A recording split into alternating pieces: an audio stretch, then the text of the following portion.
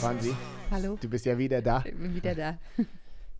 Ist sehr schön, weil wir gemerkt haben, dass ganz viele Leute auf dieser Omnibiotik-Produkt auch gleich nach dem Video, das erste kurze Video, wir haben nur 20 Minuten gemacht, und ich habe dich gebeten, ein bisschen ausführlicher über dieses Thema zu sprechen. Wir werden das wahrscheinlich auch klein schneiden, wo das sehr passt, aber letztendlich wollte ich einfach dich anstoßen und sagen, ich bin eine Kunde, ich komme in die Apotheke. Es gibt viele Gründe, warum man mit Probiotika anfangen möchte. Genau. Vielleicht sollten wir erstmal klären, was Probiotika überhaupt sind. Okay, erklär. Probiotika. Also unter Probiotikum, Pro ist ja immer für, Biotikum ist das Leben, also Pro fürs Leben. Das sind lebende Bakterien. Und wir sind ja, wie ich im letzten Podcast schon mal gesagt habe, mehr Bakterium als Mensch. Und ein Probiotikum ist halt, ja, sind wirklich lebende Bakterien, die man, also es gibt ja ganz viele verschiedene Arten. Ich glaube, wir haben, also die ganz richtige Nummer habe ich jetzt nicht im Kopf, aber ich glaube bis zu 400 bis 600 verschiedene Arten, also Artenstämme bei uns. Von Bakterien, bei uns im Darm. Ja. Ne? Also verschiedene, also es gibt ja Escherichia coli-Bakterien oder dann gibt es Lactobacillus, Bifidus, also verschiedene Arten, Enterococcus, verschiedene Arten von Bakterien, Artenstämmen letztendlich. Ne? Ja. Und davon gibt es halt 400 bis 600. Und jede Art hat seine eigene Aufgabe. Ja. Ne? Und das versteht man unter einem Probiotikum. Okay. Viele sagen ja auch immer zum Beispiel, dass man, oder in der Werbung wird es ja ganz oft propagiert, dass man halt bestimmte Joghurterzeugnisse zu sich nehmen sollte, weil die bestimmte L-Casein, also L mit links drehend und R für rechts drehend, spielt auch alles keine Rolle, ist egal. Also Milchsäurebakterien letztendlich. Activia. Genau. Wir haben auch das früher beide gemacht. Wir beide gemacht, genau. Activia ist ja, gut, oder man das aktiviert den Darm. Den Darm. Den Darm, nicht den Darm. Nicht den Darm, nur den Darm.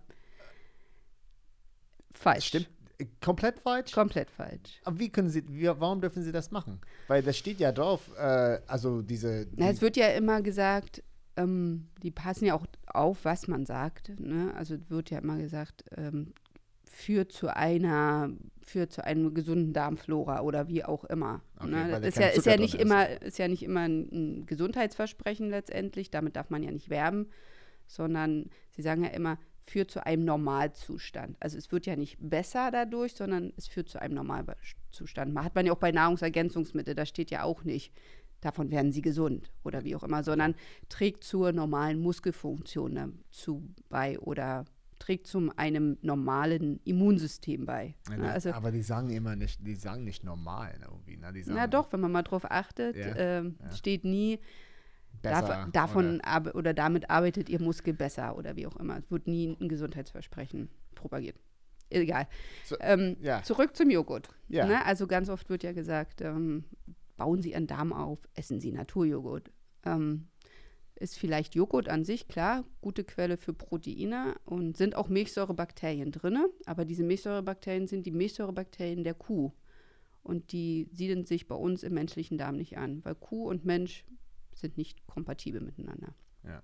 Deshalb ist es wichtig, dass man, wenn man ein Probiotikum einnimmt, auch immer darauf achtet, dass die Bakterienstämme, die da drin sind, humanen Ursprungs sind. Also Bakterien, die irgendwann mal von einem Menschen entnommen wurden, dann werden die in großen Fermentern. Ja, ich wollte ja fragen, kennst du diesen Prozess?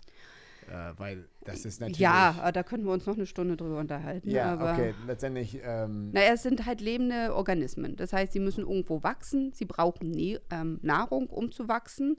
Was bekommen sie für Nahrung? Na, das sind so die sogenannten Präbiotika. Ne? Und Prä und Pro. Ja, okay. Ne? Und Präbiotika ist die Nahrung der Bakterien letztendlich.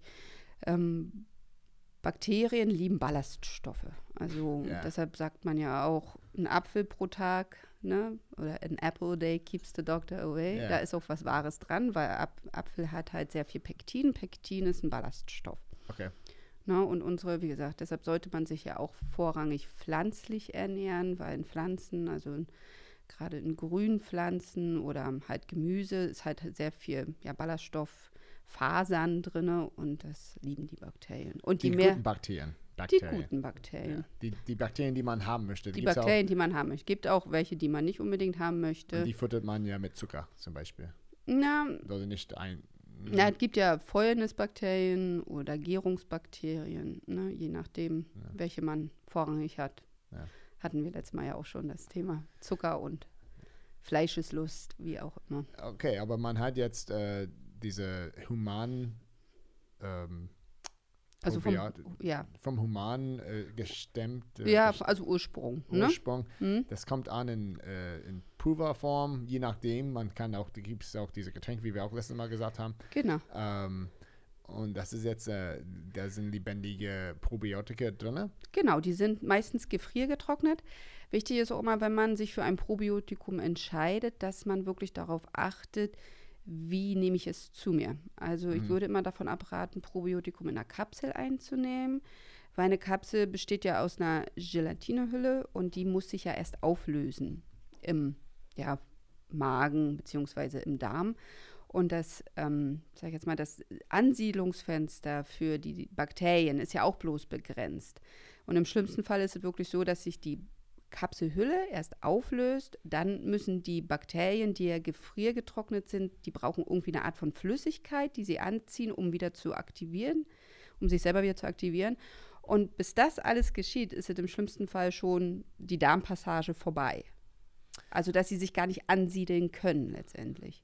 Also deshalb die Darmpassage, das heißt, diese Tablette, die man genommen hat. Die Kapsel, genau.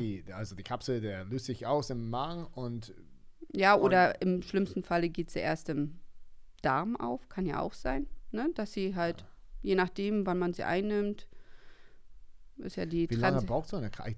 Ich habe immer gedacht, 2 Sekunden ist es schon, das geht ja schon auf. Ja, nicht unbedingt, kommt ja immer drauf an. Was hat man jetzt, eine Hartgelatine oder eine Weichgelatine? Man lässt es einfach vornherein weg und sagt generell, um die Probiotika eine Chance zu geben, würde ich es immer in Pulverform zu mir nehmen. Ja. Genau, weil man ja letztendlich bei den Produkten, mit denen wir arbeiten, ist es ja auch so, dass man sie vorher aktiviert, also dass sie nicht im Menschen aktiviert werden, sondern vorher. Das heißt, das Pulver wird ja in eine Art von Flüssigkeit eingerührt. Und wie gesagt, die Bakterien sind gefriergetrocknet. Das heißt, die sind in so einem Schlummermodus, man kann sich vorstellen, wie in so einem, wie im Schlaf letztendlich. Und dadurch, dass sie, wenn sie Feuchtigkeit ziehen, Flüssigkeit ziehen, also es muss auch nicht unbedingt immer Wasser sein, dann kommen sie halt wieder zum Leben. Sie werden halt aktiviert. Die sind in so einer Matrix eingebettet, die Bakterien, und dann, wenn die Wasser ziehen, werden sie halt aktiviert und dann trinkt man sie. Die sind auch alle säurestabil. Das heißt, im Magen haben wir ja ein saures Milieu und die sind aber so konzipiert aufgrund der Matrix, dass sie halt auch die Säure überleben können. Ja, das habe ich auch gedacht vorhin mit den Kapseln, dass das gar nicht überleben kann in diese Naja, doch. Also es gibt ja auch Kapseln, die sind magensäureresistent. Die werden dann halt mit einem bestimmten Überzug überzogen, dass sie halt erst im Darm aufgehen überhaupt. Ne, weil sie halt, weil der pH-Wert im Darm halt einfach anders ist als im Magen. Ja. Und deshalb. Und dann ist es auch immer wichtig, dass wenn man sich für ein Probiotikum entscheidet, dass man auch darauf achtet, dass in dem Produkt auch schon Präbiotika mit drin sind. Weil Bakterien ist ja alles gut und schön, aber sie wollen halt auch Nahrung haben, um sich zu vermehren. Ach so, das heißt, und deshalb, man gibt ihnen gleich mit Futter in den Körper hinein. Man gibt das Futter gleich mit. Das wusste ich nicht. Weil je mehr, sag ich jetzt mal, Futter vorhanden ist, desto besser können sie halt wachsen und sich vermehren. Okay. Ja? Das ist auch immer wichtig, dass man, wenn man sich halt für ein bestimmtes Produkt entscheidet, dass man darauf achtet. Okay, cool. Also Pulverform, Präbiotikum, Probiotikum. Und dann sollte man auch immer, es gibt nämlich auch Anbieter am Markt, die haben nur einen Bakterienstamm drin. Von den 400 oder 600? Genau. Nur ein? Nur ein. Und wie viel hat diese Omnibiotik-Firma? Das kommt immer auf die Indikation an. Okay, also je nachdem, welche Erkrankungen man letztendlich angreifen möchte, je nachdem sind ja die Bakterien noch ausgewählt. Ne? Also ist ja nicht, dass halt, da sind 6 drin, da sind 4, da sind 10 und es ist immer die gleiche Zusammensetzung, sondern die Zusammensetzung ist ja immer abhängig von der Indikationen. Aber diese Antibiotik hat auf jeden Fall mehrere Stämme. Ja. Egal. Mindestens 6. Mindestens 6. Deswegen heißt es auch 6. Diese heißt auch eine. 6. Gibt es genau. auch eine 10er? Genau, es hat dann 10. Ja, okay. Sehr wichtig, dass man nicht nur einen Stamm hat. Warum nicht nur ein Stamm? Ja, weil man einfach, erstens mal ist es meistens genauso teuer wie Produkte, die... Preis-Leistungs-Verhältnis. Genau, die mehrere Stämme drin haben. Jeder Mensch Preis-Leistungs-Verhältnis. Ja, und wie gesagt, der Kunde wird ja selten sowas, oder wenn man sich dafür entscheidet, wird einem ja selten sowas erzählt, dass halt nur ein Stamm drin ist und bestimmte Produkte mehrere Stämme und für gleiche Geld kriegt man mehr. Ja, also in diesem Bereich muss man auf jeden Fall aufpassen. Nahrungsergänzungsmittel hat ja immer eine breit gefächerte, die dürfen ja viele Aussagen treffen, irgendwie, die halt, wie du sagst. Genau, und sind ja auch immer sehr im Verruf, Nahrungsergänzungsmittel. Da stützen sich ja die Medien immer rauf. Und sollte man halt wirklich gucken. Das mindestens, warum nimmt man ja da 6? Es ist ja ausreichend. Ich weiß, du hast mir da schon mal davon erzählt, dass die gibt es auch diese Urbakterien als Baby, wenn man zur Welt kommt. Man hat ja 3 Stämme, oder wie war das? Also es gibt ein Präparat, das nennt sich Panda. Und das ist jetzt vom Antibiotik, den Produktnamen. Also es gibt mit Sicherheit auch andere Firmen, die halt ein gleiches Portfolio haben, wie auch immer. Wir sind halt bloß auf diese Firma jetzt eingespielt und haben damit halt sehr gute Erfolge. Und die nennen sich Panda. Und das ist extra für... Genau, also Panda sind halt 3 verschiedene Bakterienstämme. Das ist so dieser Urstamm, aus dem dieses Mikrobiom, das nennt man ja diese Gesamtheit der Bakterien, nennt man Mikrobiom, aufgebaut wird. Und das können halt Schwangere schon nehmen ab der 37. Schwangerschaftswoche, weil ja selbst im Mutterleib das Baby ja schon eine gewisse Art von Mikrobiom aufbaut. Meistens kriegt es ja schon von der Mutter mit.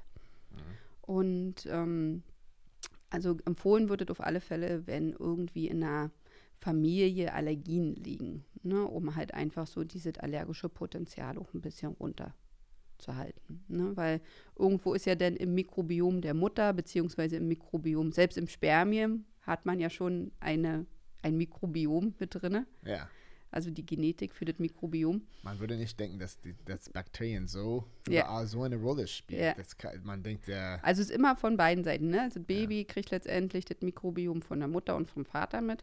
Und wenn da halt in der Familienanamnese irgendwie schon Allergien sind, dann sollte man wirklich gucken, dass man da schon... Weil das hat nicht mit Genetik zu tun. Das ist jetzt eine bakterielle so eine Übertragung. Na gut, Bakterien haben ja auch ein Genom.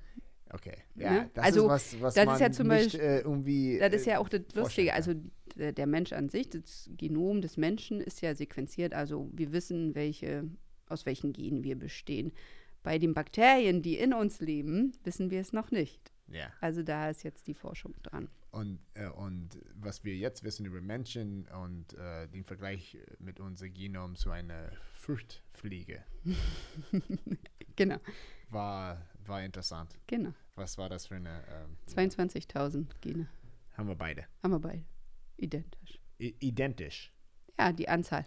Die Anzahl von... Die Anzahl, okay, genau. Natürlich wie die verschiedenen diese Leiter aufbauen in RNA es findet sich anders statt natürlich, aber die Anzahl von 22.000 sind sind identisch. Genau. Wieder zum Bakterium. Genau. Also, Panda. Panda, Ne? ja. Dann ist es so letztendlich, wenn, wie gesagt, schon Allergien irgendwo vorliegen, dann muss man halt gucken, weil ja dann schon vom Mutter und vom Vater irgendwo eine Dysbalance im Mikrobiom mitgegeben wird. Wie nennt sich das nochmal? Eine Dysbalance. Also die Ausgewogenheit der Bakterienarten letztendlich. Dass halt bestimmte Bakterienarten schon fehlen und dadurch, also ist keine Einheitlichkeit, eine Balance. Dann hat den Baby von vornherein schon irgendwo fehlende einfach eine Nachholungsbedarf, genau, so kann man es ausdrücken. Und mit Panda? Genau, mit Panda würde man dann gleich arbeiten, also wie gesagt, schon ab der 37. Schwangerschaftswoche und sobald das Baby geboren ist. Ja. Das kann man auflösen, das braucht auch ganz, ganz wenig Flüssigkeit, also man kann es auch mit der Muttermilch auflösen, man kann es, wie gesagt, mit einer Spritze, ich weiß zum Beispiel bei meinen Kindern habe ich es ihnen schon nach dem Kreißsaal gleich im Krankenhaus mit einer kleinen Spritze gegeben. Mit deinen Kindern? Ja. Das sind auch meine Kinder. Sind noch deine Kinder. Hast du mich überhaupt gefragt? Habe ich geschlafen? Du das warst noch wach und ich habe geschlafen im Krankenhaus.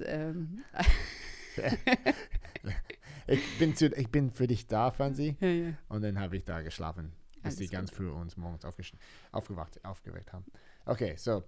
Panda ist eine coole Sache, weil man hat ja diese Stimme, man unterstützt letztendlich. Das kann auch vorkommen, wir haben ein TED-Video gesehen und wir waren auch gleich in dieselben Thema damals, glaube ich, schon mit Tristan.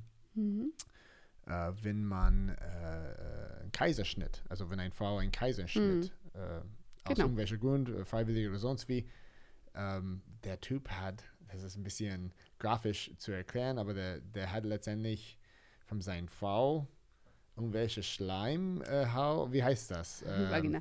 Ja, Also Vagina. Ja, naja. Vaginalschleim. Ich wollte nur gesagt haben, Vagina. Ja, alles gut. Nee, und er hat tatsächlich den Baby damit eingeschmiert. Genau. Weil dieser Prozess, dieser natürliche Prozess, den Schleim von den Vagina in dem Moment letztendlich einen Schutz an den Kind gleich überträgt oder was? Warum hat er das überhaupt gemacht? Dann hat er gesagt, normalerweise, wenn man einen Kaiserschnitt hat, soll man das gleich die Kinder, und da gibt es auch, weil das ist ein natürlicher Prozess und wenn der fehlt, kann das Kind nachher später in seinem Leben irgendwelche Schädigung, nicht Schädigung. Also so ist Schädigung ist falsch. Sehr drastisches Wort, würde man sagen. Ja.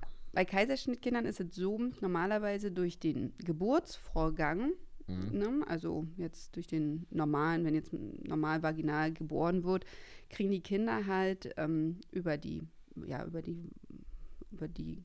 letztendlich den Geburtsvorgang, diese Schleimhaut, die ist halt mit Bakterien versetzt. Yeah. Ne? Also Mikrobiombakterien. Yeah. Und darüber bauen die Babys halt auch ihr Mikrobiom mit auf. Also auf. Genau, ist dieser Grundstamm, der ihnen dann mitgegeben wird. Aber ich kann mir das schwer vorstellen, dass das wirklich dann über den Haut übertragen wird. Komplett. Naja, gut, man macht es ja dann Haut und vielleicht im Gesichtsbereich. Ja, ich meine, in dem Moment ist vieles dabei. Genau. Und so wird es praktisch in den Körper hineingehen, auch noch einmal von außen. Ja, also deshalb ist wirklich empfehlenswert bei Frauen, die halt einen Kaiserschnitt haben, ob es nun, ja, wie gesagt, unumgänglich war oder freiwillig gewählt. Die Kinder, ich weiß, manche Kliniken machen das auch schon in Deutschland, dass sie dann wirklich sagen, sie gehen nochmal ran, nehmen, sag jetzt mal nach der Geburt, den vaginalen Schleim und cremen die Kinder damit ein. Achso, das ist jetzt mittlerweile etwas, wo man sagt, das machen wir? Ich weiß, in Deutschland machen es schon manche Kliniken. Ich dachte, das war nur dieser ein Forscher, weil er so tief in der Thema war. Nee. Weil, wie gesagt, das Bewusstsein dafür ist auch am Wachsen und die Leute, also sowohl Hebammen als auch Gynäkologen sehen halt auch immer öfter, wie gesagt, diese Notwendigkeit einfach, weil ja einfach die Folgeerkrankungen, ne, die sind ja nicht gleich sofort da, sondern die Folgen kommen ja erst später zum Vorschein. Ne? Also ganz oft, wie gesagt, das erste Anzeichen ist immer, wenn Kinder diese sogenannten 3-Monats-Koliken haben, ist auch immer ein Anzeichen dafür, dass im Mikrobiom irgendwo was wie viele Kinder nicht stimmt. Genau, wie viele Kinder quälen sich 3 Monate lang. Und die Eltern auch. Und die armen Eltern, die tun mir leid, wirklich. Aber wie gesagt, auch die Babys, weil man ja gar nicht weiß, wie man ihnen überhaupt helfen kann. Und dann ist für mich ist das immer so eine Herzensangelegenheit, da auch irgendwo mal ein Bewusstsein zu schaffen oder einfach die Leute auch mal darauf hinzuweisen, dass äußere Einreibungen mit Kümmelöl und Kümmelzäpfchen halt da nicht helfen, weil das immer bloß eine symptomatische Behandlung ist, aber keine Ursachenbehandlung. Weil ganz oft die Ursache ist einfach darin, dass den Kindern diese E. coli-Bakterium fehlt. E. coli ist das einzige Bakterium bei uns, was ein sauerstoffverwertendes, also ein aerobes Bakterium ist. Okay, sag mal nochmal auf Englisch und Deutsch, weil das war nochmal, die E. coli, das ist sehr wichtig. Escherichia coli-Bakterien. Ja, diese Bakterien. Was ist daran so besonders? Das sind sauerstoffverwertende Bakterien. Sauerstoffverwerten, also das heißt, die brauchen Sauerstoff zum Leben. Sauerstoff zum Leben, okay. Genau. Und das ist das einzige Bakterium bei uns im Mikrobiom, was Sauerstoff braucht. Okay. Soweit ich informiert bin. Ja. Kann natürlich auch sein, dass es gibt noch mehrere, aber das ist so dieses Hauptbakterium. Und alles andere sind aerober, also ohne Bakterium, ohne Sauerstoff. Und ist es jetzt diese Sauerstoff als Futter sozusagen, ist es sehr schwer zu bekommen oder ist es ja halt Besonderes? Warum ist es Besonderes? Nee, das ist einfach bei den Kindern, die Koliken haben und wie gesagt, Kaiserschnittkinder waren, ist es halt so, dass sie halt, wenn sie entweder gestillt werden oder Flaschennahrung zu sich nehmen, dann schlucken sie ja ganz viel Sauerstoff. Ja. Und wenn ihnen dieser E. coli-Bakterium fehlt, was den Sauerstoff verwertet, dann hat man natürlich unwahrscheinlich viel Sauerstoff im Darm. Yeah. Es entstehen Gase. Yeah. Diese Gase sind natürlich extrem schmerzhaft für die Kleinen. Okay. Deshalb versucht man ja auch mit Sab Simplex oder irgendwelchen Entschäumern diese Gase runter oder aufzubrechen.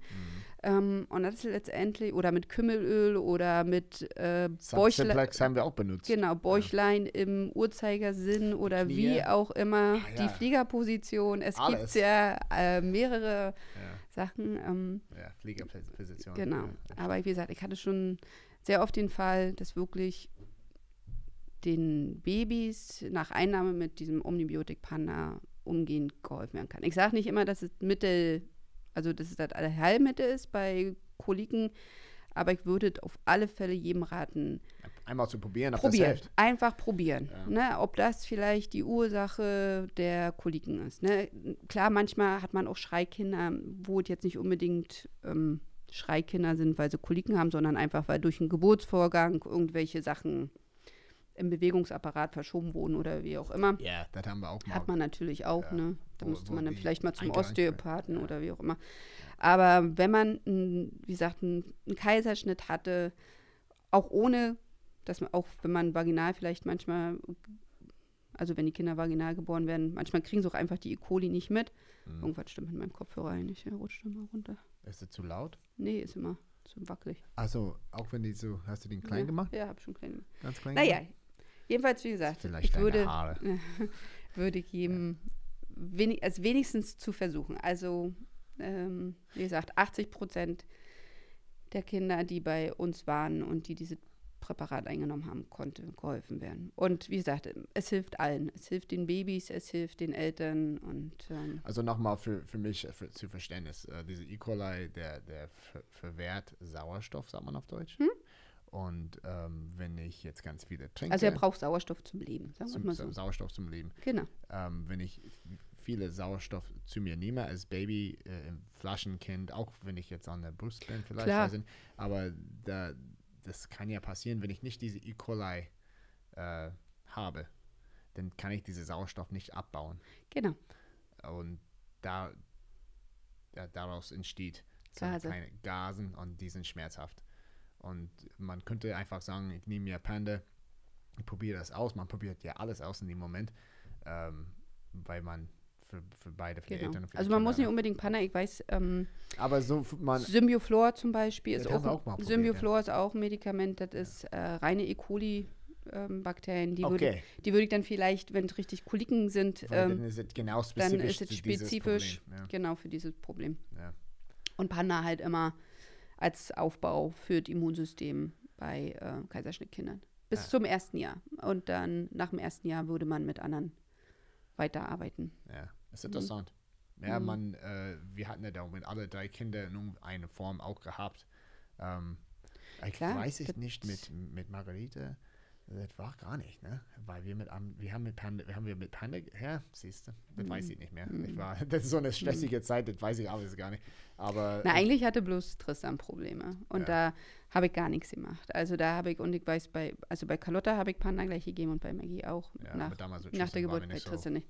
Ja. Ne? Und der hatte auch Probleme und da bin ich ja dann auf Ziegennahrung umgestiegen, weil ich dachte, das wäre die Milchnahrung oder wie auch immer. Ja. Das hat ein bisschen Linderung gebracht, aber letztendlich, glaube ich, also bin ich fest davon überzeugt, hätte ich dem Panda gegeben, wäre auch da nicht so viel Probleme, hätten wir nicht so viel Probleme gehabt. Ein bisschen, ich meine, letztendlich diese Wachstumsphase ist, ein bisschen wird immer irgendwie da sein. Ein bisschen ist immer da. Aber es hat sich ein bisschen im Vergleich zu Tristan, das stimmt, aber Tristan hat auch ein paar Dinge gehabt. Cool. Naja. Also das ist jetzt auf jeden Fall ein Grund. Wir sind also ist aber nicht nur Koliken, ne? Also das geht ja dann letztendlich weiter bei Kaiserschnittkindern, wenn die jetzt halt den Grundstamm nicht haben, weil dann ganz oft, also ich kann ja mal bloß aus meinen Erfahrungen sprechen, stehen halt Mütter vor mir, wo die Kinder von oben bis unten halt ein atopisches Ekzem haben, also im Volksmund Neurodermitis. Volksmund. Naja, also Neurodermitis, die Erkrankung gibt es ja nicht. Es heißt atopisches Ekzem. Ach, okay. Naja. Wie auch immer. Wir nennen es mal Neurodermitis. Ja. Also Kinder leiden. Ne? Also gerade kleine Kinder, trockene Haut, juckende Haut, gerade, sag ich jetzt mal, rissige oder ganz entzündete Stellen, meistens in den Kniekehlen oder hier am Hals oder Armbeugen. Und meistens ist es ja dann, diese Juckschübe kommen ja dann nachts, ne? Und dann kratzen die Kinder sich das wirklich blutig und dann verkrustet das, dann entzündet sich das. Also die haben wirklich einen tollen Leidensweg, auch diese kleinen Mäuse. Und da, wie gesagt, therapiere ich persönlich auch immer mit Probiotika, haben da auch tolle Erfolge, wirklich. Neulich stand eine Mutter vor mir, da haben wir auch den Kleinen, war ein Mädchen. Und sie konnte nicht mal, sie wollte immer unbedingt hier, von Rossmann so ein Schaumbad haben und konnte das halt alles nicht nehmen, weil ja da auch Parfümstoffe drin sind und Schaummittel, also das halt, das brennt und da brennt dann natürlich. Sind dann. Und da sind dann halt auch sehr viel Tenside drin. Tenside trocknen die Haut wieder zusätzlich aus. Und die dürfen ja eigentlich bloß in Öl baden oder in Milch oder Das ist auch schon für die Haare, ne? Ja, also wirklich, ist immer ganz, ganz schrecklich, diese kleinen Mäuse. Wenn man nicht so sieht, wie die dann leiden. Und und die behandeln wir halt auch mit Probiotikern. Ja. Weil ganz oft, wenn ich mich dann mit den Müttern unterhalte, kommt dann halt wirklich raus, bei Kaiserschnittkindern, ne, fehlt halt der Grundstamm. Und dadurch ist es halt, kommt es einfach zu einer Fehlentwicklung des Immunsystems. Ne? Ja. Und atopisches Ekzem ist ja eine allergische oder gehört zum Formkreis der Allergien letztendlich. Und das Problem ist immer, dass halt zum Beispiel bestimmte Nahrungsbestandteile erkennt das oder halt andere Allergene, die halt in Kontakt kommen oder womit das Baby oder das Kleinkind in Kontakt kommen, wird halt vom Immunsystem als fremd oder als Feind anerkannt. Gerade wenn man jetzt so Nahrungsbestandteile zu sich nimmt, ganz oft ist das ja auch Kuhmilch oder wie auch immer, dann sagt das Immunsystem, weil es halt nicht richtig arbeitet, dass du bist Feind. Und gerade nachts werden dann halt über die Haut die Abbauprodukte ausgeschieden. Ne? Haut ist ja auch ein großes Ausscheidungsorgan. Und gerade nachts ist das Immunsystem am aktivsten.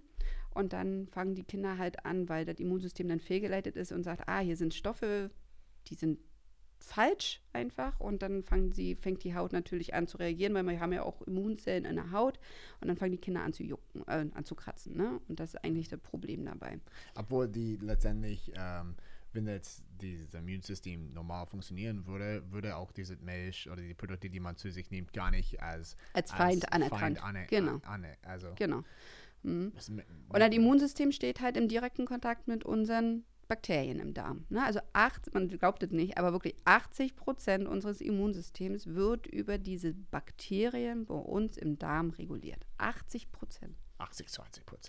80%, ich finde, es ist Wahnsinn. Ja. Ne? Wirklich, wir haben direkten Kontakt zu den Immunzellen im Darm. Also die liegen dann hinter den Darmzellen letztendlich. Die Bakterien liegen ja oben drauf und die die Immunzellen sind dann auf der Blutseite.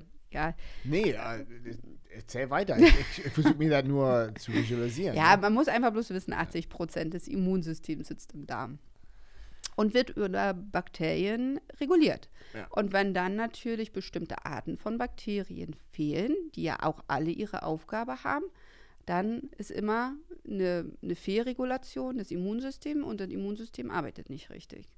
Und ganz oft kommt es dann zu Allergien. Und wie gesagt, bei kleinen Kindern ist es dann oft, erste ist Haut, ne? Dass halt eine Neurodermitis entsteht.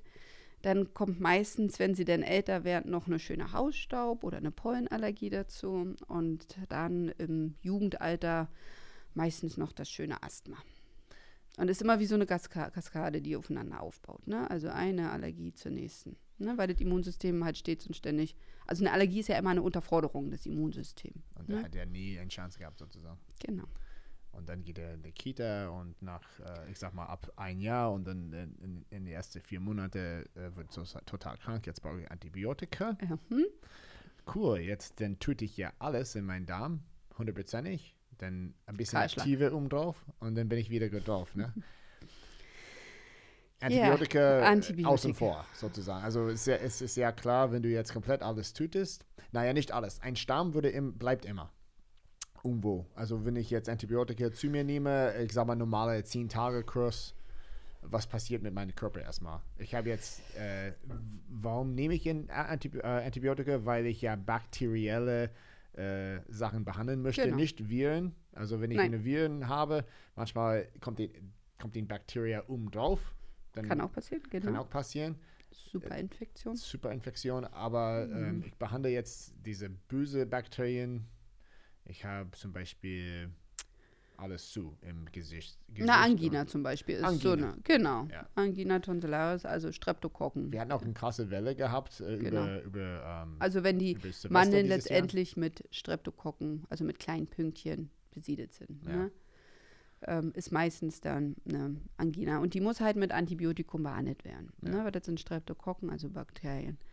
80, Wenn ich das nicht behandeln würde, darüber reden wir jetzt nicht. ist richtig schlecht. Weil dann geht auf mein Herz. Kann wandern, wie auch immer. Aber das ist einfach eine Infektion, die muss zwingend mit Antibiotikum behandelt werden. Okay. Da gibt es auch keine. Alles, was so mit oberen Atemwegsinfektionen zu tun hat, ist immer so. Mach einfach. Nee, da ist immer so da weiß man nie, sind das halt Viren oder sind das Bakterien. Ach so. Ne, weil man ja immer sagt, die meisten oberen Atemwegsinfektionen sind halt viral, ne, seltener bakteriell. Muss man dann halt gucken, welche Erkrankung vorliegt. Ja, wie gesagt, wie du schon sagtest, Kinder kommen in die Kita, da sind sie halt ganz vielen Bakterien und Viren ausgesetzt und dann kommt meistens die erste Infektion. Im schlimmsten Fall ist es halt eine Angina. Die Kinder nehmen Antibiotikum ein und Antibiotikum weiß ja immer nicht, also Antibiotikum, also gegen Leben, ne? Nicht wie Probiotikum für Leben, sondern Antibiotikum. Ja, ganz einfach. Genau. Und die wissen ja nicht, gutes Bakterium, schlechtes Bakterium. Bakterien sind für die Bakterien, sie töten alles ab. Ne? Okay. Bakterien sind gleich aufgebaut. Das wird nicht gleich, aber ist egal. Also Sind diese Antibiotika, sind sie auch Bakterien? Was ist das? Was ist das für ein Wirkstoff? Ist es unterschiedlich? ist unterschiedlich. Gibt es ganz verschiedene Das sind Chemikalien? kann, ja. Okay. Also es gibt verschiedene Angriffspunkte in den Bakterien, die halt, also je nachdem, was für eine Antibiotikumklasse man nimmt, also es gibt ja Penicilline oder Cephalosporine oder wie auch immer. Ja, und die greifen praktisch. Die greifen halt verschiedene Strukturen in den Bakterien an. Also Okay. kann auf die DNA gehen, kann auf die Bakterienhülle gehen, wie auch immer. Ne? Aber man sagt, okay, ich lokalisiere, hier ist Angina, Streptokokken, dann habe ich dafür, Genau, also welche es gibt, Antibiotika würde ich da nehmen? meistens nimmt man dann Penicillin. Okay. Und Also Penicillin- oder Abkömmlinge von Penicillin. Okay, und die gehen praktisch dahin, aber trotzdem komplett durch den Darm und suchen jetzt diese Bakterien aus oder töten einfach alles ab. Müssen die ja irgendwie. Ja, man muss immer, also ich will da jetzt auch nicht zu doll ins Detail gehen, wie ein Antibiotikum wirkt und Gram-negative und Gram-positive Bakterien und auf welche Strukturen oder wie auch immer. Ja. Generell will man einfach bloß sagen, wenn man ein Antibiotikum einnimmt, dann ist es halt wie eine Art Kahlschlag im Darm. Okay. Ne? Dann bleiben wir einfach dabei. Wir bleiben einfach da. Das stimmt. Ist, glaube ich, einfacher für alle Ja, okay. Ich wollte involviert. nicht so tief dann. Nee, ist gut. wir können gerne noch mal einen Podcast über Antibiotika machen. 4,5 Stunden ich lang haben glaube wir nicht, über dass das so viele Leute interessiert wie lieber auf Antibiotika. der Positive arbeiten und sagen, okay, ich musste halt durch, ich hatte Genau. Angina. Ich bin ja wieder in der Apotheke gelandet und ich lande bei dir und du sagst ja, Herr Splettst, Also ich bin ja immer noch beim Kind. Ja, okay, aber In der auch Kita. als Erwachsener ist es der gleiche. Ist der gleiche Prinzip, klar. Ne? Aber ich bleibe jetzt mal beim Kind. Okay, bleiben beim Kind. So, nimmt ein Antibiotikum ein, ist halt Kahlschlag, weil gute und schlechte werden gleichermaßen abgetötet. Die Infektion ist erstmal vorbei, ne? Also die Streptokokken sind bekämpft. Wir haben bei uns im Körper ein Bakterienreservoir. Ja. Also wenn ein Bakterium oder wenn ein Antibiotikum kommt, dann sagen die Bakterien, oh Gott, da kommt jemand, der will uns abtöten. Ich verstecke mich. Und wo verstecken sie sich? Im Blinddarm. Im Blinddarm? Mhm. Tatsächlich? Mhm. Deshalb haben wir unseren Blinddarm. Man denkt ja immer, brauchen wir nicht. Doch, brauchen wir. Gerade in dem Moment. Gerade in dem Moment, Sonst genau. Also der Blinddarm ist so ein Reservoir, wo die Bakterien sich dann halt zurückziehen. Und darüber findet dann auch wieder, Entschuldigung. Alles gut. Oh, hast du kein Taschentuch? Ja, brauchst du ein Taschentuch. Erzähl weiter. Darüber findet dann wieder die Rebesiedlung des Darms statt. Ne? Kann aber natürlich sein, dass nicht alle Bakterien, Dankeschön, gleichermaßen wieder angesiedelt werden können. Und deshalb ist es wichtig, dass man nach einer Antibiose ein Probiotikum wieder einnimmt. Ja. Um letztendlich das, was abgetötet wird oder wurde, wieder anzusiedeln. Wenn die sich verstecken in dem Blinddarm, die Bösen verstecken sich auch, nicht nur die Guten. Genau. Ja, das ist, was ich auch mal, finde ich ja krass, weil dann, jetzt ist wieder alles also gut. Wir haben sowohl gute als auch böse Bakterien bei uns im Darm. Ne? Also die Bösen, die nennt man immer pathogene Keime, pathogene Bakterien, wie auch immer. So zum Beispiel so eine Erkrankung, Clostridien. Clostridien sind so eine Bakterienart, die machen schöne Durchfälle. Ja, genau. Ne?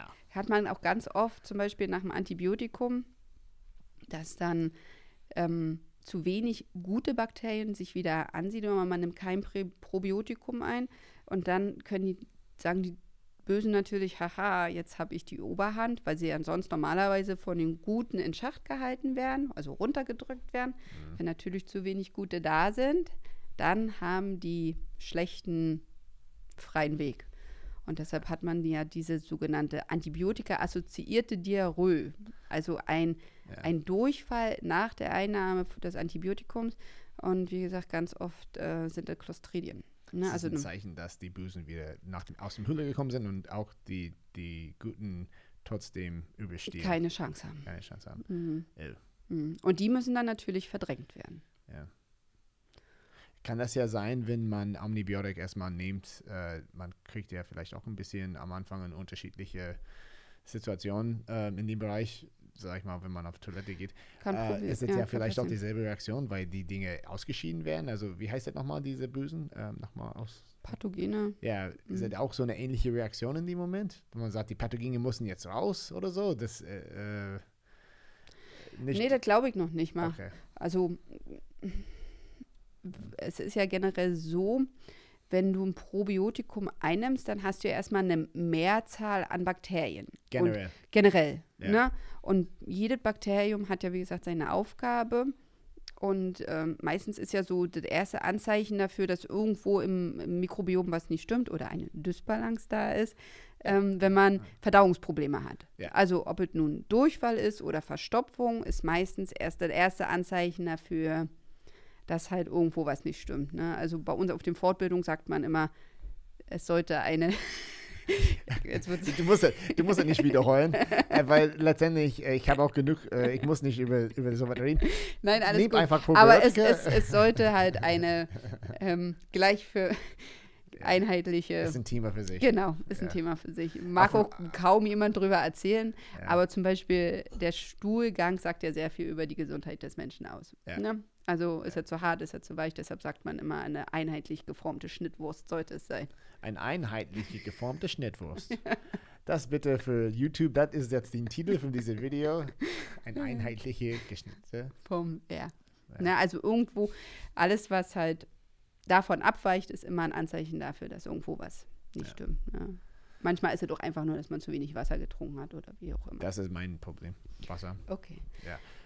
Okay, dann haben wir jetzt über Antibiotika, Kaiserschnitt, Übergewicht noch nicht so und Stress. Stress ist auch so. Stress ist jeder leidet unter Stress. Und man würde nie Stress mit meinem Immunsystem in Verbindung bringen. Also man irgendwie, wenn ich das so sage, hört sich ja doch an. Ja klar, wenn ich jetzt gestresst bin, die Tendenz, dass ich ja... Aber was hast du denn zum Beispiel, wenn du eine Prüfung hast und ganz viel Angst vor dieser Prüfung? Was passiert denn dann ganz oft?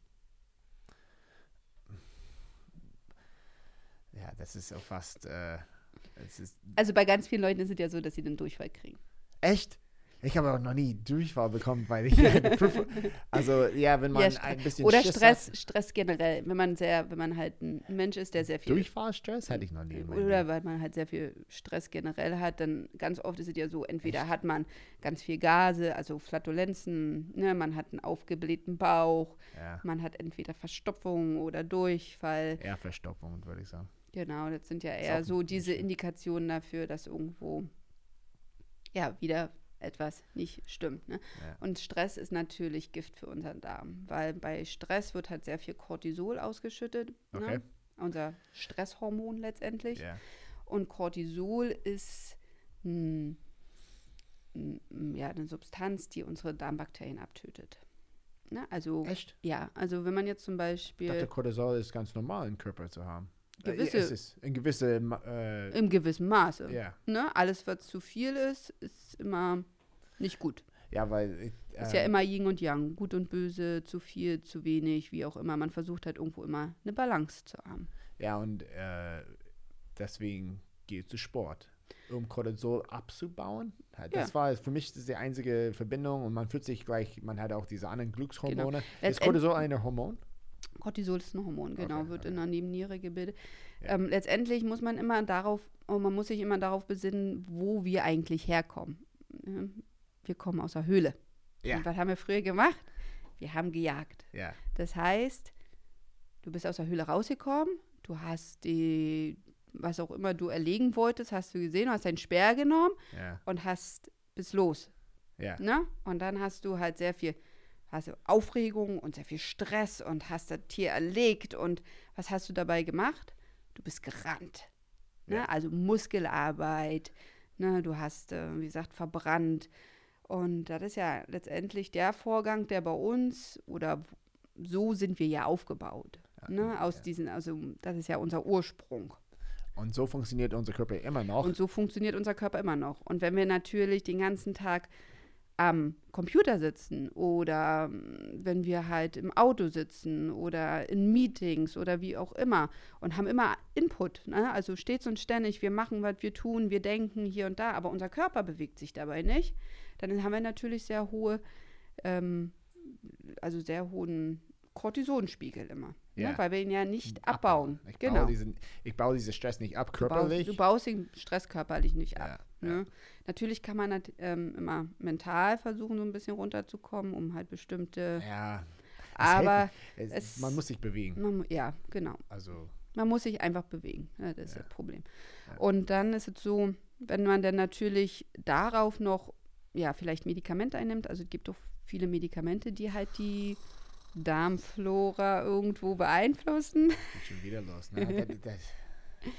Also zum Beispiel Antibabypille. Ich bewege mich nicht genug. Antibabypille, Metformin, wenn man irgendeine Art von Prednisolon einnimmt. Diese Sachen sind halt so Medikamente, die halt einen großen Einfluss auf unsere Darmbakterien haben. Und wenn man natürlich so ein Multifaktorenmensch ist, also wenn man Medikamente einnimmt, sehr viel Stress hat, den nicht abbauen kann oder wie auch immer, ne, dann hat das irgendwo Auswirkungen auf unser Mikrobiom. Ich meine, das ist ein bisschen düster jetzt. Jetzt ist ein bisschen... Weil das ist jetzt nur negativ. Letztendlich, man kann auch ein anderes Bild malen und sagen, ich hatte nie was in meinem Leben. Ich bin ganz normal. Einmal im Jahr werde ich dann dort krank. Muss ich Antibiotika nehmen. Böse. Und dann vielleicht noch einmal im Sommer habe ich wieder Schnuppen oder so. 2-mal, 3-mal maximal im Jahr bin ich krank. Damit gehe ich weiterhin, esse meine Pizzas weiter. Also so war mein Zustand gewesen. Nie drastisch runter, aber halt immer halt so. Und als wir Probiotika, wir haben auch mit Symbioflow angefangen.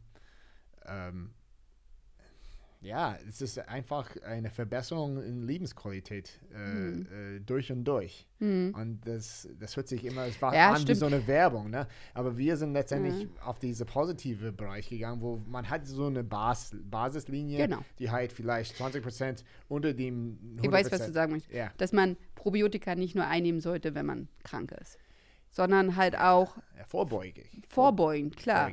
Vorbeugend. Ja. Also auf allen Weiterbildungen, wo ich war, das waren wirklich Koryphäen in ihrem Gebiet und die nehmen alle, das sind alles gesunde Menschen, aber die nehmen alle jeden Tag Probiotika ein. Ja. Ne? Also nicht unbedingt, weil sie jetzt sagen, ich möchte, sag ich jetzt mal, wenn ja auch schon diese Symptome da sind, dann dann ist es ja auch schon allerhöchste Eisenbahn. Also dann ist ja auch schon über Jahre lang was kaputt gegangen. Ne? Ich vergleiche das mit einer Pflanze. Wenn der Pflanze da halb braun ist, dem Wasser zuzugießen danach, ist meistens zu spät. Ist schon zu spät, und diese Reaktionszeit, die man hat, man merkt, oh, jetzt ist etwas mit meiner Körper nicht, meistens ist es zu spät. Also wenn man schon Schmerzen hat oder wenn man, wie gesagt, Verdauungsprobleme hat oder wie auch immer, ne, dann sind das immer schon so Anzeichen dafür, dass schon allerhöchste Eisenbahn ist. Also man ist viel zu spät eigentlich. Ist eigentlich schon, naja, man kriegt das immer noch rum, aber was man dafür tun muss, ist natürlich wesentlich zeitintensiver, kostenintensiver, als wenn man vorbeugend arbeitet. Das ist ganz klar. Ja. Ne? Also gerade mit Stress ist ja so, wenn ich jetzt zum Beispiel jemanden habe, der diese, wie nennt man das denn, ein Stressdarm oder Reizdarmsyndrom. Ja, Reizdarmsyndrom. Ne? Also das ist ja auch so eine Volkskrankheit, wo Menschen einfach also die können halt das Haus auch teilweise nicht mehr verlassen oder wie auch immer, weil sie Durchfälle haben. Ne? Ja. Oder halt, wenn irgendwie eine stressige Situation kommt oder eine Situation, auf die sie sich neu einstellen müssen, dann ist natürlich sofort, dass der Darm halt reagiert. Ne? Und dann ist immer so, also bei denen ist es schon allerhöchste Eisenbahn, weil ich habe dir auch mal ein Bild, ich glaube, das zeigen wir dann noch mal, wie es wirklich aussehen sollte. Ja. Das finde ich auch immer ganz, ich setze mal meine Brille auf. Ich auch. Jetzt sind wir Brille. Genau. Brillenmäßig. Also wenn man sich das Bild anguckt, ist halt, ich finde das immer ganz visuell manchmal ein bisschen besser, einfach zu verstehen. Links haben wir halt die gesunde Darmbarriere und rechts die geschädigte Darmbarriere. Und bei diese sogenannten Reizdarmsyndrom-Menschen sieht es dann schon so aus wie auf der rechten Seite. Und das ist ja etwas, was halt nicht von heute auf morgen kommt, sondern das ist etwas, was über Jahre wächst. Ist jetzt schwer zu beschreiben für die Leute, die nur zuhören? Weil manche gucken nicht. Also letztendlich haben wir hier einen Querschnitt durch den Darm. Okay. Ne? Und dann sieht man halt auf der oberen Seite, dass halt da die Darmschleimhaut letztendlich und diese Berge und Tele, die ich letztes Mal erwähnt habe, und darauf liegen dann halt die Darmbakterien. Wo meine Flächenberechnung ganz, ganz gut war. Genau. Und dann haben wir die sogenannten Enterozyten, also die Darmzellen. Und jede Zelle ist mit wie so einem kleinen Schnürsenkeln, kann man sie sagen, miteinander verbunden. Also Zellen stehen nebeneinander und die sind über Schnürsenkel miteinander verbunden und diese Schnürsenkel nennt man Tight Junctions. Okay. Ne? Und das sind so diese Öffner und Schließer vom Darmlumen, also von der Darminnenseite zur Blutseite. Okay. Ne? Also alles, wir sind ja wie so ein Fallrohr letztendlich. Okay. Oben geht es rein und unten geht es raus. Und was halt im Darm dann durchgeht, diese Seite, das ist ja auch die Seite, wo die Bakterien sind. Und da werden ja Nährstoffe und so durch diese Tight Junctions, die werden dann aufgemacht, zur Blutseite hin übernommen. Dass ich die Nahrung dann praktisch die wertvolle Sachen herausziehen. Genau, und die öffnen und schließen sich halt, wenn etwas Gutes ist, was wir brauchen, dann öffnen die sich. Wenn etwas, was wir nicht brauchen, beziehungsweise was schlecht für uns ist, werden die zugemacht, dass es erst gar nicht bei uns ins Blut geht. Ja. Ne? Okay. Weil wir haben ja ein großes Fortadersystem, was direkt von Darm in die Leber geht. Okay. Ne? Und deshalb wollen wir halt nicht alles reinlassen. Dazu gehören ja Nahrungsbestandteile, also Konservierungsmittel beziehungsweise Fremdstoffe, die uns einfach krank machen, ne? Also Bakterien, Viren und solche Sachen. Okay. So, und dann hat man halt obendrauf diese Berge und Täler. Darauf liegt diese Darmschleimhaut. Und da sind dann halt die Bakterien drin. So, und wie sieht es jetzt aus wie bei einer geschädigten Darmbarriere? Da sind diese Tight Junctions halt nicht mehr zu, sondern die sind geöffnet. Ach, ständig? Ständig. Und sowas nennt man ein sogenanntes Leaky Gut Syndrom. Ja, also ein löchriger Darm. Ja. Ne? Ja. Passieren kann sowas durch Entzündungen, die halt über Jahre hinweg irgendwo schlummern. Ne? Dann werden diese Strukturen einfach zerstört. Ganz oft hat man das auch bei Colitis ulcerosa Patienten oder Morbus Crohn Patienten, ne, die einfach eine geschädigte Darmbarriere haben. Da sieht man halt wirklich, dass halt auch diese Darmschleimhaut nicht mehr da ist. Ja. Ne? Gerade in der Schleimhaut werden halt auch bestimmte Vitamine gebildet, auch durch die Bakterien. Da kann man zum Beispiel mal so als Randnotiz gut mit Glutamin arbeiten. Glutamin ist eine Aminosäure und die baut diese Darmschleimhaut auf. Okay. Ne? Also so gerade bei Colitis ulcerosa Patienten würde ich immer empfehlen, Glutamin einzunehmen. Ja. In hohen Mengen und Massen, um einfach diese Darmschleimhaut wieder aufzubauen. Ne? Aber diese Tight Junctions, also die enge Verbindungen. Die engen Verbindungen, genau. Sind trotzdem noch auf. Die sind geöffnet da. Ne, bei diesem Leaky Gut Syndrom. Ja. Und wie kriegt man die wieder zu? Haha, ja.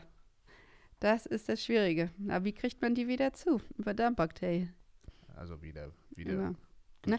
Also, das ist, ich sag mal, das ist ein Prozess, der dauert natürlich. Ne? Weil das ist so weit man sagt gegangen. immer, so lange wie die Symptomatik in Jahren da ist, so lange muss man halt in Monaten therapieren. Ne? Ja. Und wenn so ein Leaky Gut da ist, dann hat man natürlich schon. Dann ist wirklich allerhöchste Eisenbahn. Weil das Problem bei so einem Leaky Gut ist natürlich, dass diese ganzen Fremdstoffe, ne, oder die Stoffe, die uns auch teilweise krank machen, die gehen einfach nicht gut. Wieder in den Blut gehen sofort in Blut über, weil wirklich kein Pförtner mehr da ist, du bleibst draußen. Ja. Ne? Und dann sind die im Blut drin, dann gehen die in die Leber und in der Leber werden sie schön verteilt in den ganzen Körper. Ja. Und das ist das Problem. Und deshalb haben die, wie gesagt, Leaky Gut Syndrom ist immer die erste Erkrankung. Und diese Reizdarm ist was anderes, aber. Reizdarmsyndrom kann zum Leaky Gut Syndrom führen. Okay, das ist die Vorstufe. Genau, Reizdarm ist schon die Entzündung letztendlich der Darmschleimhaut. Yeah. Ne? Also die Schleimhaut wird abgebildet, die Darmzellen sind entzündet und dann lösen sich langsam diese Tight Junctions auf. Ja, also und dieses Bild muss man auf jeden Fall gucken, weil ich habe versucht, die ganze Zeit nur zu visualisieren. Ist schwierig. Ja, ist schwierig. Aber sobald, jetzt zeigst du mir, diese Schleimhaut ist jetzt weg und man sieht dann da ist es schon, es sieht aus wie die Erde und mit dem Ozon, wie heißt das, unsere Atmosphäre. Genau, Ozonschicht. Und wenn er weg wäre, was ja, passiert so kann man sich natürlich auch sehr gut vorstellen. Ja, was passiert? Die Darmschleimhaut ist die Ozonschicht, ja. Ja, und wenn er nicht mehr da ist, dann haben wir halt UV-Strahlung und genau. Radiation. Wie heißt die Radiation? Strahlung. Ne? Wie gesagt, und dann, es führt ja eins zum anderen. Ne? Also wenn die Darmbakterien nicht da sind, die Schleimhaut nicht da sind, Nährstoffe können nicht mehr richtig aufgenommen werden, Vitamine, Mineralstoffmangel, es führt das ein zum anderen. Ne? Also, und ganz viele Erkrankungen sind ja auch wirklich auf Vitamin- und Mineralstoffmangel zurückzuführen, wenn kein Vitamin B12 mehr synthetisiert wird, ne? Oder Vitamin K. Also es führt wirklich, es baut ja immer alles aufeinander auf. Und aber man hat auch unser Darm ist da unser fast wichtigstes Organ. Man hat auch ein normales, also in den, wie gesagt, ich wollte wieder zurückführen zu einem normalen Mensch. Genau. Der das halt, nicht immer hier. Der nicht, ja, aber letztendlich, ich muss mich gut ernähren. Genau. Heißt, ich muss mehr Wasser trinken, ich muss mehr Pflanzen essen. Mehr Ballaststoffe. Genau, damit die Bakterien sich freuen. Früchte, Fleisch. Früchte und Fleisch in Maßen. Ja, nicht in Massen. Also man muss nicht jeden Tag Fleisch essen. Nudeln? Hä? Nudeln? Gar nicht, ne? Naja, wenn, dann Vollkornprodukte, ne? Ja. Ja, also diese Keto-Diet haben wir beide ein bisschen ausprobiert und gemerkt, was das jetzt für eine Umstellung ist, überhaupt zu sagen, hey, pass auf, ich Ich mache keinen Zucker mehr in meinen Kaffee morgens. Ja. Das ist der erste Anfang. Ich hatte früher 2 Löffelchen in jeder Tasse.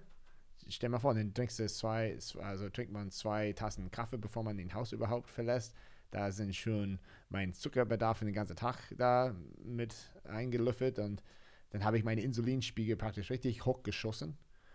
Und dann geht das ab bis um 10 Uhr, sag ich mal, ist alles gut. Und dann geht das wieder runter und dann fange ich wieder an, dann trinke ich eigentlich Kaffee mit Zucker den ganzen Tag. Und irgendwann habe ich ein bisschen Hunger, dann hole ich mir einen Döner. Oder eine schöne Pizza. Und eine schöne Pizza. Mit Salami. Ich vergesse Wasser dabei. Komplett, weil ich brauche kein Wasser. Mein Körper sagt schon, wenn ich Durst habe, dann trinke ich was. Genau. Dann trinke ich ein Bier abends, da habe ich ja wieder mein Wasser. Genau. Drinne. Und gucke ich Fernsehen bis 11:30 und stehe auf um 5:30 und fange das neu an. Tag für Tag. Vielleicht statt den Pizza ein Döner. Vielleicht statt den Döner fahre ich ja zu Kaufland, dann hole ich mir einen Chinesen. Ein bisschen nichts gegen die Chinesen da. Das ist auch, man macht das trotz alledem. Aber ich glaube, sind doch Vietnamesen, noch weiß ich gar nicht. Ja, das chinesische Küche. Naja, ich wollte nur... Sag doch einfach asiatisch, ein bisschen nicht asiatische, so. Ja, man muss nicht gleich hier. Richtig. Ja. Naja, unabhängig davon. Ich wollte nur so ein Tagesbild. Das war ich früher. Und ich fühlte mich auch nicht schlecht. Ich habe auch keinen Sport gemacht. Aber so ein bisschen gestresst würde man trotzdem irgendwie, und wer gibt denn wirklich zu, dass er sich schlecht fühlt? Also ja, es ist auch eine mentale Geschichte. Man kann sich auch, aber es ist ja auch schwierig zu sagen, mir geht's nicht gut. Also woran, an welchen, sag ich jetzt mal, Parameter macht man sowas fest? Ja. Ne? Ja, wenn man mit seinen Freunden vergleicht, die da alles das Gleiche tun, dann sagen sie, alles gut, Rabbit. Alles ich weiß gut. nicht, was du hast. Genau. Ne? Ja. Also es ist ja sehr selten so. Also letztendlich sagen wir ja erst, uns geht's schlecht, wenn wir Schmerzen haben. Wenn es zu spät ist wieder. Wenn wieder zu spät ist, ne? Ja. Also ist ja selten, dass man mal sagt, ja, also was könnte ich denn für mich tun? Ja. Oder also ich finde es ganz schwierig, das zu sagen, wann geht's mir schlecht? Und wenn du ja keinen Partner hast oder keinen Freundeskreis hast, wo die sagen würde, hey, Raymond, pass mal auf, trink mal ein bisschen mehr Wasser, du hast gelbe Augen, ne? Oder deine Haut sieht so ein bisschen schlecht aus. Und, es ist natürlich schöner. Es ist ja auch schwierig, das dann auch anzunehmen. Ja. Ne? Also selbst wenn man sagt, okay, was ist denn los mit dir? Du siehst ja nicht gerade so gut. wenn ich die Pizza im Mund stecke, sagst du mir, hey, Raymond, wie viele Pizzas hast du diese Woche gegessen? Ne? Und gerade in dem Moment bin ich so man fühlt sich ja immer gleich angegriffen. Ne? Man denkt ja, du greifst mich auch an in dem Moment. Ja, letztendlich will man ja bloß das Beste für den anderen, aber die Art und Weise, wie man es rüberbringt, beziehungsweise, also man muss ja auch für solche Sachen immer offen sein, das ist ganz klar. Ne? Also ich kann ja auch zum Beispiel in einer Apotheke erzählen, was ich möchte, ne? Wenn jemand mir gegenübersteht und mir immer ins Wort fällt oder mir sagt, der und der hat mir was anderes erzählt oder wie auch immer. Manchmal denken die Leute ja auch, man will einem bloß was verkaufen oder, keine Ahnung. Dann ist es natürlich auch vergebene Mühe. Also dann kann ich auch keine Stunde erzählen, derjenige will einfach nicht. Ne? Also der sagt, nein, so, das ist mein Schema F, ich bin krank, ich nehme Antibiotikum und dann esse ich ein bisschen Joghurt danach und dann geht es mir wieder gut. Ja, und lass mich in Ruhe. Und dann sagst du, okay. Und dann muss man noch sagen, okay, dann muss man die Leute auch ziehen lassen. Ne? Ja. Also man muss auch immer gucken, ist jemand bereit, überhaupt zuzugeben, dass er seine Ernährung umstellen sollte oder sein Lebensstil letztendlich. Und letztendlich ist es ja auch eine Sache, die einfach auch, wo noch nicht so das Bewusstsein da ist, also kaum, also die erstens mal in den Medien ist es nicht so propagiert, das ist ja auch ein Feld, was jetzt wirklich noch in den Kinderschuhen steckt. Die Leute, also so langsam geht's in die Richtung. Ich merke halt, dass immer mehr auch darüber erzählt wird und die Leute interessieren sich mehr dafür. Ne? Aber es muss natürlich auch immer irgendwo die Bereitschaft da sein, ne? Das ist ganz klar. Ja, wenn du nicht dafür offen bist. Wenn du nicht dafür offen bist, dann muss man die Leute muss man dann akzeptieren und sie einfach ziehen lassen. Ja, man hat also auf jeden Fall eine emotionale Total. Also Beziehung zu seinem Essen. Doch. Naja, gut, Ganz für mich toll. ist es ja auch mit dem Essen gut, denn das kann auch jeder selbst entscheiden, wie er sich ernährt oder wie auch immer. Für mich wird es immer emotional, wenn Kinder irgendwie betroffen sind oder wie auch immer. Ja. Ne, weil ich versuche dann wirklich immer zu gucken, dass man den Kindern, dass ihnen geholfen wird, dass sie halt dass sie einfach eine bessere Chance haben im Leben. Und wenn man erwachsen ist, dann ist man immer, also glaube ich. Selber dann schuld.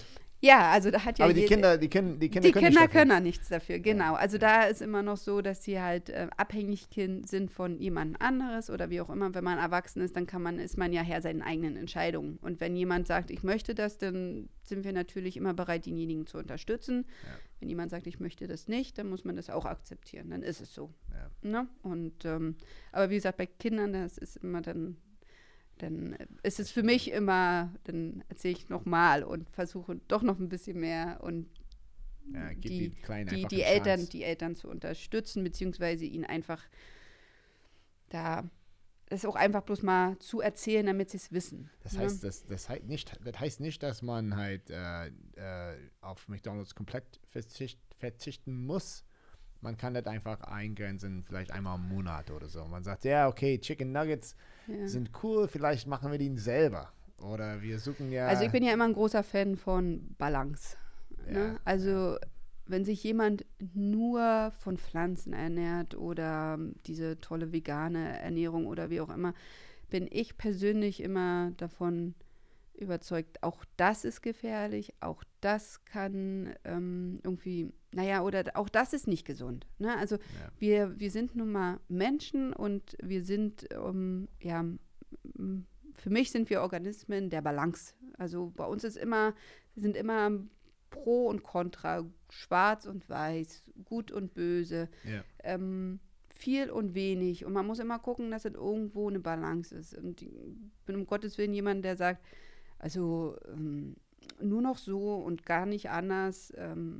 Auch das ist meiner Meinung nach falsch, sondern man sollte immer gucken, dass man eine Balance findet im Körper. Ja, du hast das angedeutet. Oder im Leben auch einfach, ne? Dass man sagt, okay, jemand, der jeden Tag Sport treibt, ist auch Quatsch. Ist auch nicht gut für den Körper, ist nicht gut für die Gelenke, da gibt es mit Sicherheit jetzt Menschen da draußen, die sagen, oh Gott, was erzählt sie denn da? Natürlich muss man jeden Tag Sport treiben. Jeder hat so seine eigenen Einstellungen dazu. Es ist meine persönliche Meinung. Ja. Ne? Man muss immer gucken, dass man einfach eine Balance findet. Es ist nicht einfach, eine Balance zu finden. Gerade wenn man diese Balance nicht hat, kann man in dem Moment hat man ja auch schlechtere Karten, wieder da rauszukommen. Ja, klar. Im Nachhinein, wenn alles gut läuft, gerade dann guckt man ja nicht wirklich. Unsere Gesellschaft ist ja auch leider so, dass sie mal sehr extrem ist in eine Richtung. Ne? Ja. Also, aber alle Diäten, die ich ja gesehen habe, haben ein Ding gemeinsam: wenige Kalorien. Ja, das ist ja, man sagt, ich esse nur Fleisch und ich habe nur Fleisch für den ganzen Monat. Das ist immer Kaloriendefizit, natürlich. Und im Nachhinein stellt sich da heraus, dass man einfach nicht so viel Fleisch essen kann. Und dadurch weniger Kalorien zu sich nimmt. Ja, oder wenn ich nur Pflanzen, dann irgendwann, früher war das 3000 am Tag und jetzt zwangsläufig kann ich nicht so viel Salat essen. Ich esse nur 1200 am Tag und dann habe ich wunderbar abgenommen.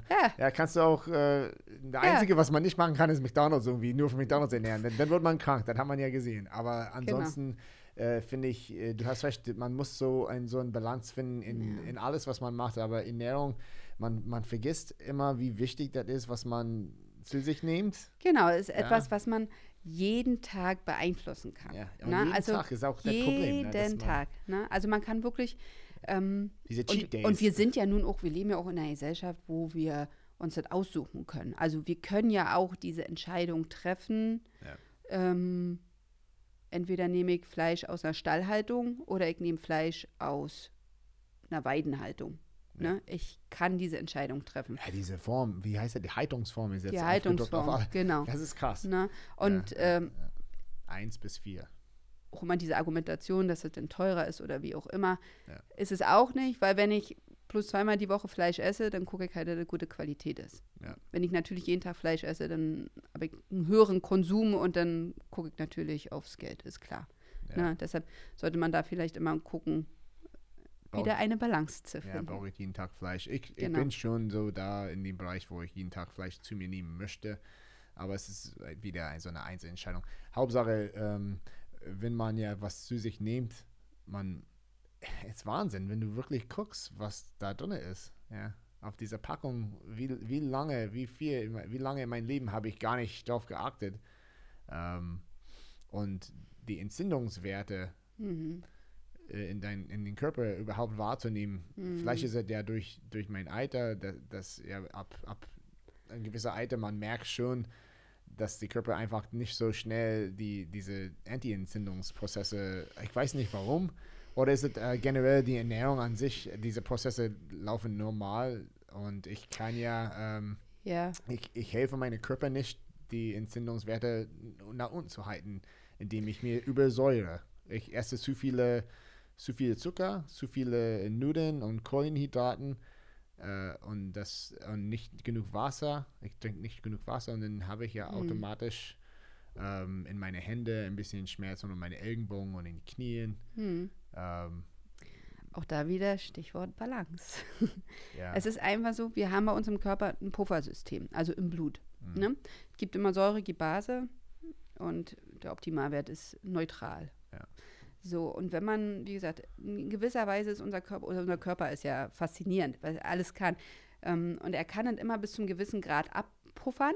Ne? Also wenn wir zu viel Säure zu uns nehmen durch halt zuckerhaltige Ernährung, beziehungsweise sehr Kohlenhydrat, also einfache Kohlenhydrate, Fleisch, ne? Also alles, was im Körper irgendwo sauer reagiert, beziehungsweise die Abbauprodukte reagieren sauer, kann der Körper bis zu gewisser Weise abpuffern. Okay. Ne? Also neutralisieren. Ja, der sagt, okay, ich habe jetzt das sind halt einfach chemische Prozesse, die im Körper vor sich gehen. Ja. Ne? Wenn ich jetzt natürlich mich nur so ernähre, dann habe ich natürlich eine Überlast von Säure, ne, und der Körper übersäuert.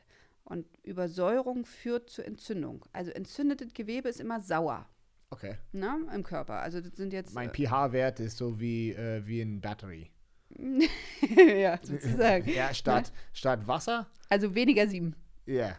Geringer 7. Ja, also wenn ich in einen Pool reinspringe, der ein pH-Wert wie meine Körper, würdest du nicht lange überleben können.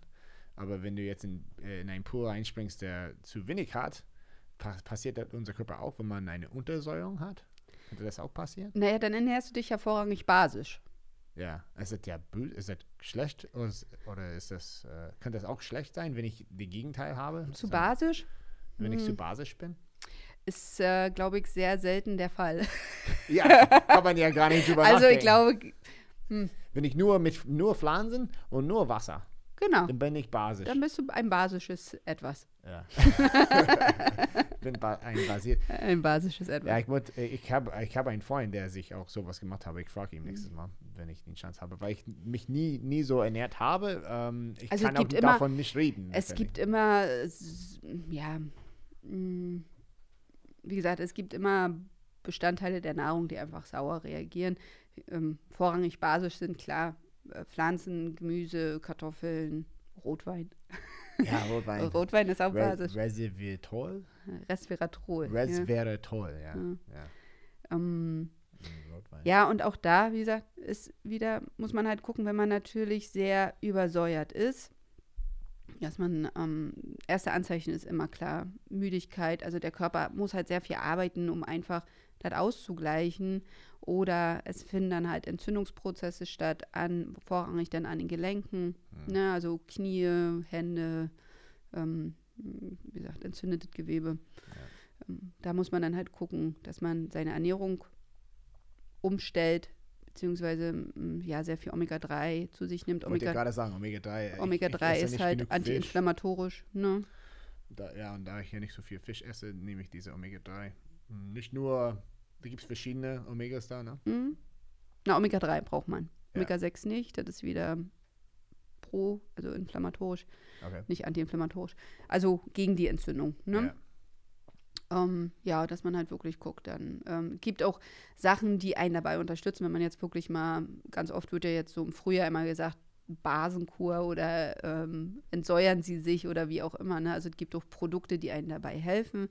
Es gibt so eine Basentabletten oder auch Basenbäder, weil unsere Haut ist ja auch ein großes Ausscheidungsorgan, dass man dann halt über die Haut, wie gesagt, eine Neutralisation versucht vorzunehmen, beziehungsweise über Basentabletten dann halt macht. Sollte man auch immer machen, wenn man zum Beispiel eine Reduktionskur, also wenn man eine Diät macht, ne, wenn jetzt Fette abgebaut werden, sind dann unser Körperfett wird dann in Fettsäuren umgewandelt. Dann wirst du automatisch Fettsäuren übersäuern dann natürlich, deshalb ist es immer empfehlenswert, wenn man halt wirklich eine Reduktion oder eine Diät macht, gleichzeitig mit zu entsäuern. Ach so. Oder ein Basenprodukt dazu zu nehmen. Okay, wenn der Körper sagt, okay, das brauche ich nicht mehr, ich bin jetzt auf eine Woche hier, ich esse, wie gibt es diese Diät, wo die nichts essen, ne? Die geht so eine Fastenwoche, darfst du einmal einen Apfel essen für die ganze Woche oder so? Nee, gar nichts, ne? Gar nichts. Nur trinken. Und dann meditieren? Ah, du. Und dann alle stehen da im selben Raum. Ja, gut. Ich glaube, dazu machen wir nochmal einen Podcast mit Leuten, die da drin ausgebildet sind. Also Fasten ist so ein Thema für sich. Intervallfasten? Intervallfasten, ja. Sehr cool. Sehr gut für den Körper. Körper. Habe ich heute probiert, das erste Mal nach unserem Urlaub, weil in Urlaub man isst natürlich mehr und habe ich heute probiert, so wie lange kann ich aushalten. Ich habe gestern Abend um 18:30 Nudeln mit Tomatensauce und Fleischbällchen gegessen und ohne Gemüse. Ohne Gemüse. Da war Oliven drin. In die Soße. Nee, aber wenn man 16 Stunden macht, 16 Stunden Pause, das wäre dann 12 plus 4. Ganz schwer für mich. Dann dürfte ich erst um 10:30. Ja, es gibt ja diese Fastenmethode Intervall oder Intermediate Fasting, wie man es im Englischen nennt, ne? Intervallfasten 16:8. Ja. Das heißt, man isst halt 8 Stunden pro Tag und 16 Stunden werden gefastet. Und die Intervalle kann man sich halt legen, wie es in den Tagesalltag passt. Ne? Ja. Die einen sagen, ich bin halt ein Frühstücksmensch, ich esse lieber Frühstück. Ja. Und wenn man dann halt um 7 Frühstück isst, isst man um 15 Uhr das letzte. Ja. Und dann halt nichts mehr, außer halt, Kaffee, aber ohne Milch natürlich. Ja. Ne? Also schwarzen Kaffee, Tee und Wasser, Ja, und man hat jetzt diese 16 Stunden Pause, das gibt dem Körper die Chance, die Regenerierungsprozesse komplett durchzuführen. Ja. Dass die Zellen praktisch diese Autophagie nennt man das. Genau, dass die Zellen letztendlich eine Chance haben, sich komplett zu regenerieren. Genau. Weil wenn mein Körper ständig belastet ist mit Ernährung oder mit Nahrung, mit Verdauen und diese Ernährungsaufnehmenprozesse, kann ich nicht gleichzeitig die Prozesse für meine Zellenregeneration nutzen. Genau. Dann ist der Körper blockiert davon und ist interessant. Ja, also Autophagie hat ganz viele Vorteile. Autophagie. Ach, das habe ich noch nie gehört. Ich habe irgendwie mit T-Zellen. Das gibt's wie auch immer, was das T-Zellen sind. T-Zellen sind Immunzellen. Okay, so ist es erzähl weiter, ich google ein bisschen. Also, Autophagie ist letztendlich der Prozess, wo der Körper, sagt so mal, der Körper isst sich selbst. Ne? Also, was letztendlich passiert, ist erstmal nach einer gewissen Zeit geht der Insulinspiegel. Also, wenn man jetzt in diesem Intervall, in diesem Fastenzeitfenster ist, diese 16 Stunden, dann geht halt der Insulinspiegel geht runter. Okay. Der Körper hat kein Zucker mehr zur Energiebereitstellung. Man geht in die Ketose über, also wo der Körper Energie aus Fett letztendlich zieht. Ach so, aber das geht nicht so, dieser Prozess dauert, also das hinzukriegen, das anzustoßen. Nee, passiert alles nachts. Aber war das nicht irgendwie 2-3 Tage? Um das komplett, oder vielleicht sogar, man fühlt sich fast krank und das dauert fast eine Woche. Bis ja, aber das ist ja jetzt bei der ketogenen Ernährung. Okay, ne? Also die Ketosis ist ja trotzdem Teil der Energiegewinnung in der Autophagie. Also in dem Zeitfenster, in diesem 16-Stunden-Zeitfenster. Okay, also das heißt, du hast vielleicht nicht diese volle Ketosis, wenn man sagt, ich ernähre mich nur davon, auch Intervallfasten, sondern aber ein Zeitfenster davon. Zeitfenster genau. Ist noch, Und was letztendlich passiert, ist, dass die Zellen erstens mal, dadurch, wie du schon sagtest, die sind halt nicht damit mit Nährstoffaufnahme und Abgabe beschäftigt, sondern sie können sich darauf fokussieren, sich zu regenerieren. Das heißt, eigentlich alte Zellprodukte werden halt aus der Zelle rausgeschleust. Das ist eigentlich ein Prozess für die Zelle, um sich zu erneuern. Ja. Ne? Also man sagt ein Anti-Aging-Prozess. Yeah, ne? das hört man Deshalb gern. ist es ein Anti-Aging-Prozess für den ganzen Körper. Ich persönlich bin auch immer der Meinung, dass die Zeitfenster, wo man Frühstück isst und halt um 15 Uhr aufhört, etwas zu essen, für den Körper noch vorteilhafter ist, weil einfach, wenn ich abends zum Beispiel um 20 Uhr meine letzte Mahlzeit zu mir nehme und dann erst wieder nächsten Tag mittags, gehe ich aber schlafen. Und nachts sind halt die Regenerationsprozesse im Vordergrund. Wenn man jetzt aber abends natürlich dann nochmal was Großes gegessen hat, dann ist der Körper wieder damit beschäftigt, erstmal die Nahrung zu verwerten. Ja. Nachts ist aber der Grundumsatz einfach geringer, weil wir schlafen halt. Der Körper ist ja runtergefahren. Ne? Als wenn ich jetzt wirklich tagsüber, da habe ich ja einen ganz anderen Grundumsatz, als wenn ich jetzt schlafe, weil ich mich bewege und einfach mehr verbrenne. Ja. Deshalb die Darm- und Magenbewegung und so weiter ist auch alles heruntergesetzt, wenn wir schlafen. Ne? Deshalb bin ich immer der Meinung, es ist besser, wenn man dann wirklich diese Frühstück und Mittag und dann abends halt nichts mehr isst und nachts wirklich, damit der Körper wirklich nachts die Chance hat, diesen Anti-Aging-Prozess vorzunehmen. Ja. Also auch ganz toll für die Frauen jetzt mal so am Rande, zwecks Zellerneuerung, Haut und Falten. Das ist dann auch im Beschleunigungsprozess. Hier, lies mal das hier, diese Orthographie, weil wenn ich das in Deutsch lese, hast du deine Brille? Das bestätigt wahrscheinlich, was du gerade gesagt hast. Aber Autophagie, Entschlackung der Zellen, wie fördere ich Autophagozytose, genau. Also das ist die Autophagie oder Autophagozytose von altgriechisch Autos selbst, Phagein fressen und Zytos Zelle ist eine der wichtigsten Prozesse im menschlichen Körper, um die Zellen gesund und leistungsfähig zu halten. Es ist eine Art Selbstverdauungsprogramm, das die Zelle reinigt und entgiftet. Also das, was ich Ihnen meinte. Aber diese Zeit ist ganz wichtig. Also man muss auf jeden Fall die Zeit... man muss die 16 Stunden einhalten. War das mindestens 16? Oder ja, ne? Ja, weil wenn man 16 Stunden macht, dann ist der Prozess der Autophagozytose am höchsten. Ja. Ne? Ja, interessant. Man könnte vielleicht auch 14 Stunden machen, aber ich glaube, dann ist es nicht auf 100%. Ja, also hier kann man sagen, mit 16 Stunden, deine Körper hat seine Chance gehabt. Jetzt kannst du dir wieder zu dir was zu dir nehmen. Naja, interessant. Ja, da ist natürlich, man könnte auch wieder da sehr tief eingehen. Ich weiß noch, diese Ketosis-Geschichte, das hat wenig Spaß gemacht, weil man sich komplett entzuckert. Und komischerweise, was heißt komischerweise? Ich hatte einfach nicht, mein Geduldspegel ist schon nicht sehr hoch. Bin kein geduldiger Mensch. Aber ohne Zucker komplett sich schlagartig und gleichzeitig 16 Stunden. Ich glaube noch nicht mal, dass es unbedingt der Zucker ist, es ist einfach das Hungergefühl. Weil du ja wesentlich mehr, beziehungsweise, ich habe mal gelesen, dass wenn man Hunger hat, wird ein bestimmtes Hangry. Ja, da wird eine bestimmte Substanz vom Gehirn, ich glaube so ein Neuropeptid war das, so ganz genau weiß ich das nicht mehr, wird vom Gehirn ausgeschüttet und das führt dazu, dass man schlechte Laune kriegt. Deshalb ist es ja auch so, wenn man Hunger hat, dann kriegt man schlechte Laune. Ja. Und gerade wenn man in dieser Umstellungsphase ist von, sag jetzt mal, einer normalen Ernährung auf Ketosis auf diese Fat oder ketogene Ernährung, dass halt der Körper letztendlich Energie aus Fett zieht und nicht mehr aus Kohlenhydraten oder aus Zucker oder aus Glucose letztendlich.